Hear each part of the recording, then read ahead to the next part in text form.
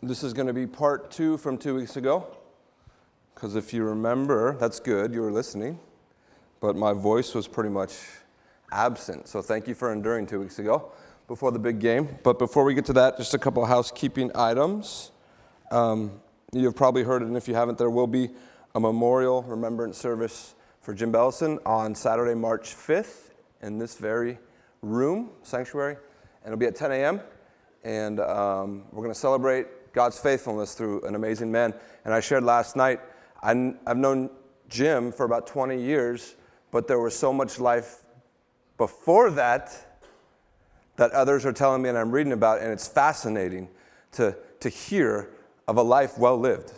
And the goal in all of our church is so when we expire, which we all will, people can look back and look up with clear conscience as God is their witness and say that was a life well lived. Not by works, but by faith in a gracious God and serving Him all the days of our life. And that's the point. And we want to celebrate that. So if you want to help out with food or whatnot, contact me and I'll contact the people. Other people have a lot. So come see me and we'll celebrate. And one more announcement before I pray. I probably talk too much up here without praying. We have one picture. On March 6th, we want to do something very special. If you're not aware, we are in the process of merging 2 churches, right? And that's an awesome adventure. But on March 6th, we want to have a celebration service. And we literally just want to say, we want to celebrate what God has done and what we think He's going to do. And so this is a 5 by 6 foot canvas that was painted, drawn, sketched by some talented people. And it's hard to see, there are leaves on this tree. And what we want to do is we want to do a reverse service. So don't be late, unless you want to miss a sermon, then be late. Just kidding, don't be late.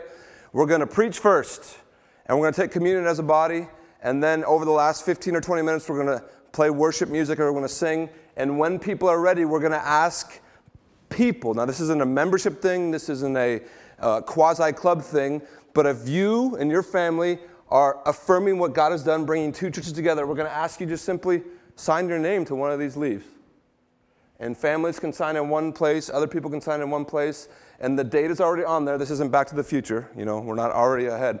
It's the 6th of March, and we have a verse on there, Ephesians 4:32, and this is going to be our remembrance piece as we continue to walk forward, and I hope you get why we put this verse on there. Ephesians 4:32 says, "Be kind to one another, tender-hearted, forgiving one another, as God in Christ forgave you." That could, in a de facto way, become our verse as we walk forward. Because as issues come, both good and bad, I am literally at times going to point us to this piece, and I'm going to read what, to my own heart and us, be kind to one another, tender-hearted, forgiving one another. And here's the clincher. We don't forgive to be better or forgive to gain. We forgive because Christ forgave us. And that is the great barometer of humanity, right? Christ forgave. So we're going to do that, and we're going to take some time. There will be a few instructions as we sign, just because when you see it unveiled, it's a beautiful piece. And when my 8-year-old signs, I want to make sure that she is within the parameters and others. So join us March 6th. If you can't be here that Sunday, don't worry. There's still time to sign and places to sign. We just want to celebrate together. And the last thing I'll say about that, since it is a bit of a different Sunday, if you would like to bless all of us with a potluck dish, bring something awesome. You can even bring Chipotle. I think it's safe to eat now, but bring something awesome. And we'll hang out together and we'll celebrate what God's done. So that's March 5th and March 6th. Join us those weekends, or that weekend, I should say, on those days. And let me pray, and we'll try and jump into Hebrews. Let's pray. Father, thank you for today. I pray for the Bellison family. Bring comfort, strength, joy. Father, we know and hold dearly that the passing from this life for the Christian is actually the birth of eternity. Don't let me or us or anybody take that frivolously or trivially, but let us see that through the eyes of Jesus. So I pray grace and peace, and we thank you for Jim and his faithfulness. We thank you for your love for him and his love for you. As I open your word, help me to put Jesus on display and give us grace. In Jesus' name, amen. So we're going to try and get through Hebrews just for a little bit again. Like I said, if you were here a couple weeks ago, you might see this as part 2. It is. That was a pretty short sermon. You guys are like, amen. And so this could be short too because it's 2-part, but we'll dig because there's so much here. And the crux or the theme of the message, hopefully you understood, is you have a theology, even if you've never heard that word before. You have a belief system about who God is, or if He is. That's a theology. You want to really freak out some coworkers tomorrow, even if they're atheists, say, you have a theology, I don't agree with it, but you have one. They'll get really weird, and you can say, it's just your thought of understanding God. And if there is no God, that's a thought of understanding God. So we all have a theology. And we all have history and biases based on where we grew up, our gender, our ethnicity. We are shaped by 1,000 different things. Who has a smartphone handy? Raise it up. Thank you, BJ. Another one. Well, all of them. Your theology is daily shaped by that device. Do you get that? Because there's so much information that does what? Bombards us. Literally bombards us. Breaking. Newsflash. This, that, this. I don't come down on smartphones. I use mine. I think we should try and redeem them. They're glorious. But it impacts us. Our hurts and the wrongs that have been done to us impact our theology greatly, but usually we don't even know it, because what do most of us do with our hurts and the sin that's been done to us, or even the sin we've committed? What do? Bury it. We humans are funny creatures. We have short memories with the things that we often do to people, but with the things done to us, we bury, but we don't forget often, right? That impacts our theology, how we think and how we know and how we understand God. God in grace knew and knows this, so He gave us this amazing breath, the Holy Bible, the canon, the sacred scriptures, in their entirety, 66 books or letters or poems or historical accounts written by 40 different people, probably all men, Hebrews, I don't know. I'm just going to say it. I don't know. So I'm not going to, but written by humans. Divided 39 and 27, Old and New what? Testaments, right? Old Testament was given to a people, Hebrew people, Jewish people. I preach mostly from the New Testament.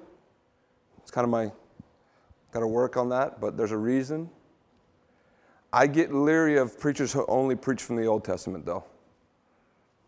If I'm going to err, I'm going to err on the New Testament. I hope you're thinking. The Old Testament given to the Hebrew people and for humanity was like the moon in a dark night. That's a theme through Advent. I told you a few weeks ago, I have wakeboarded at Lake Shasta by the moonlight. It is amazing for about 20 seconds. And then you are scared because you only see certain things, and by the time you're upon them, it's too what? Late. Like logs or wood or, I don't know, people, whatever they do out there, right? And in so many ways, the Old Testament is like that. It gives us faint glimmers of the light of the gospel to come in the person of Jesus Christ. Everything in the Old Testament points to Jesus. Jesus said that after He rose from the dead. Luke 24. Remember He disguised Himself? Don't you get it, guys? Everything in the law and the prophets was about me. That's what He said. Hebrews 9 says, there is a new and better way, the way of the crucified Messiah. And it literally means that. There is a new and better way, literally a more fulfilled way. Literally, God has put Himself totally on display. And that's why the New Testament fulfills what God started. That has to come into our theology Otherwise, we miss a lot of things. People who stand with megaphones in the middle of busy town centers on a soapbox and read only 1 or 2 verses from Leviticus, I have no respect for. I've talked to these people. I've actually done that, but I read the Bible from the New Testament. And I read Isaiah 55 talking about Jesus. Now, hear me in that. I think we should be going out talking to people about Jesus, but if our whole theology is 2 verses from Leviticus, we've missed it completely. When Jesus shows up in the Old Testament, in the New Testament, in 1944 in Germany, in Baltimore, in St. Louis, and then other places where tension rages, he changes everything, or he changes nothing. And how does Jesus appear? The scripture, Hebrews 1:1. We saw it, but let's just read it. I kind of paraphrase this. Long ago, I talked about it. Through the prophets, and through the wisdom literature, and through the Psalms, and through the historical accounts of God's people, God spoke. And he spoke through the fathers, the ancient Hebrew fathers and the prophets. You know the prophets, both minor and major. He did this, but in our time, verse 2, in these last days, and we're not in some apocalyptic weirdo last days, we are in the days in which God has said, here I am, here it is. There's nothing else coming. Do we get that? Don't listen to people on the radio who live out in Nevada that say, I received a dream from God and this is as good as Scripture. Turn it off and go, thank you, I'll sleep better now. In these last days, after Jesus arose from the dead, after he hung out for 7 weeks, after he was transfigured, and after other things happened, after people wanted to build a monument for him there, he ascended to heaven, and God has said through the writers, here it is. I bring up theology in this verse in part 2. Folks, if our personal belief as Christians goes anywhere outside this capital S-O-N, Jesus Christ, we're off. He must be the epicenter of our faith, our belief, our theology, and our practice. Otherwise, we've missed it. It's very simple. And that's why most of the times I miss it. I don't like simple. None of us really like simple. That's why we have smartphones, right? Jesus and God sending him forth is the exact icon or imprint of what? God's nature. Verse 3, Timmy. That's where we're at. Say it this way, Pastor. God has said everything he wants to say to you and us in this world through the life, death, and resurrection of Jesus. And that's the beauty of it.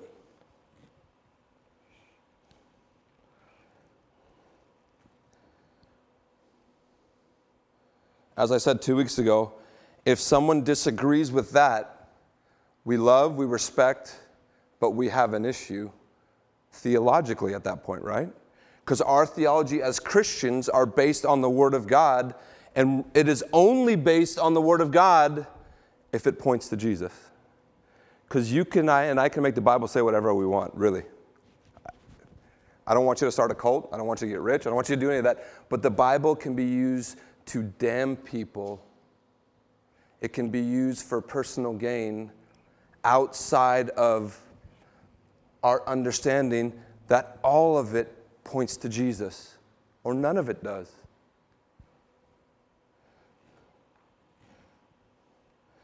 The Old Testament, real quick, is an approximation, yeah, I said it, it's not blasphemy, it's biblical, of who God is and what he's like. Uh-oh, are you feeling weird? I'm doing a lot of homework, or trying to. My wife does more. She's much smarter. That's comforting in church, right? Both of my girls, older ones, Kayla and Ashlyn, they love math that you can give an estimate. Anybody like those problems? Remember those problems? So the one I have down here is, what is 12 times 9, and give me an estimate? 120. How did I get there? That's not the exact answer, but 12 times 9 is really close to 12 times 10, and you guys can do 12 times 10 right now. Go 120. That's the Old Testament. It's not blasphemy. It's what Hebrews 1 through 3 says. The Old Testament is a general revealing of who God is and what He's like. The New Testament is the exact imprint in the Son, Jesus. Roll with that when you think theologically. We have to interpret all of Scripture, all of our study, and we want to study and we want to know through the life, death, and resurrection of Jesus, or we're off, and I'm off.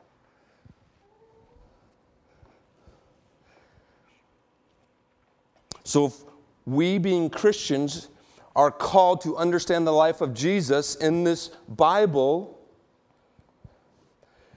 we must read about Him in the Old and New Testament. The most famous benediction there is, Numbers chapter 6, verse 24.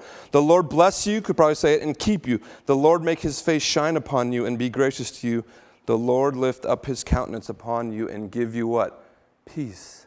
Amen. But it's abstract, right? What does that mean? Deepak Chopra tells me I get peace this way. Joel Osteen tells me I get peace this way.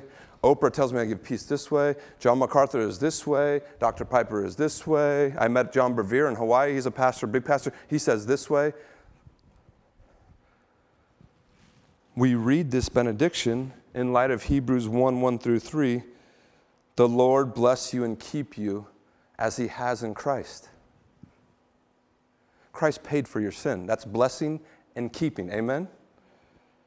The Lord make His face shine upon you and be gracious to you. How has the Lord shined His face upon you? The gospel of grace. Receive freely, Jesus says. Receive forgiveness and receive love from the Father through me. The Lord lift up His countenance upon you and give you peace. We try to learn all through Advent, the way of Jesus is the way of peace. One of the practical ways of the Lord giving you peace is walking in peace. Walking as a peacemaker, the way Jesus walked as a what? Peacemaker.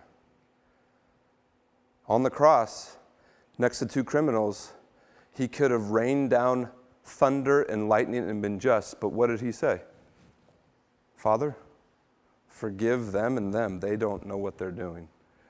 When He rose again, what were the first words to the women? Yeah, women. Peace be.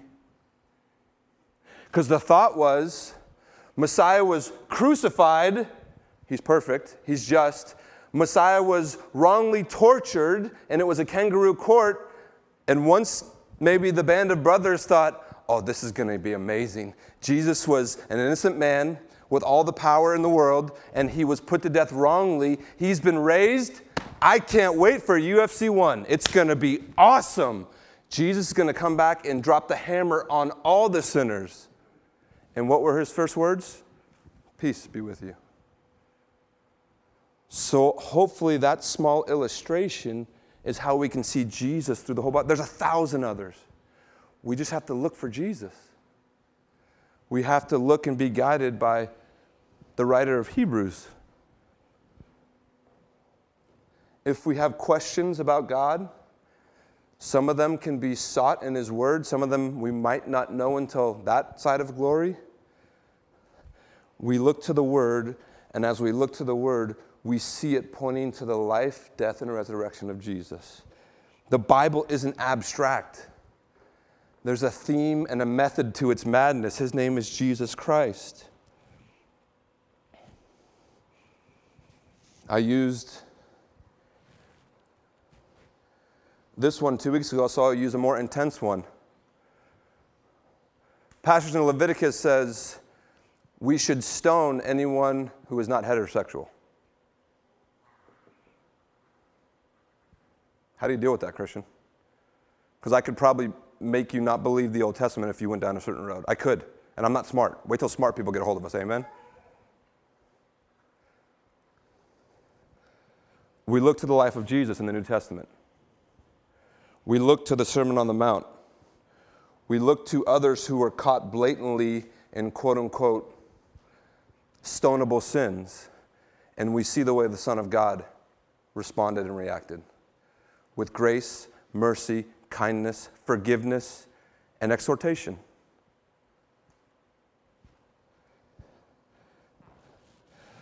Let's be diligent Christians. Let's be wise Christians. Let's not take the bait in the next 7 months in this country with the election coming. Let's not be filled with fear or hate. Jesus never was. Let's discern the times and walk in peace. I know you don't want to hear this, but God spoke dimly in the Old Testament. But then as we learned during Advent, when he gave us the bright morning star, we can all see clearly now. As I close, a couple of illustrations.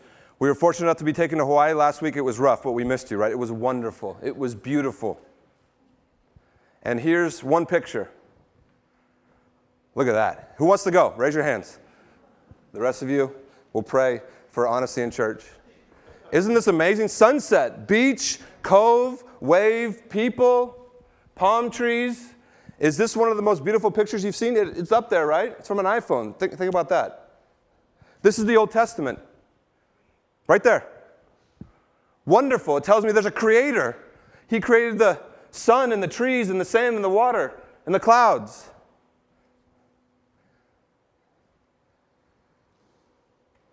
Jesus shows up. Next picture.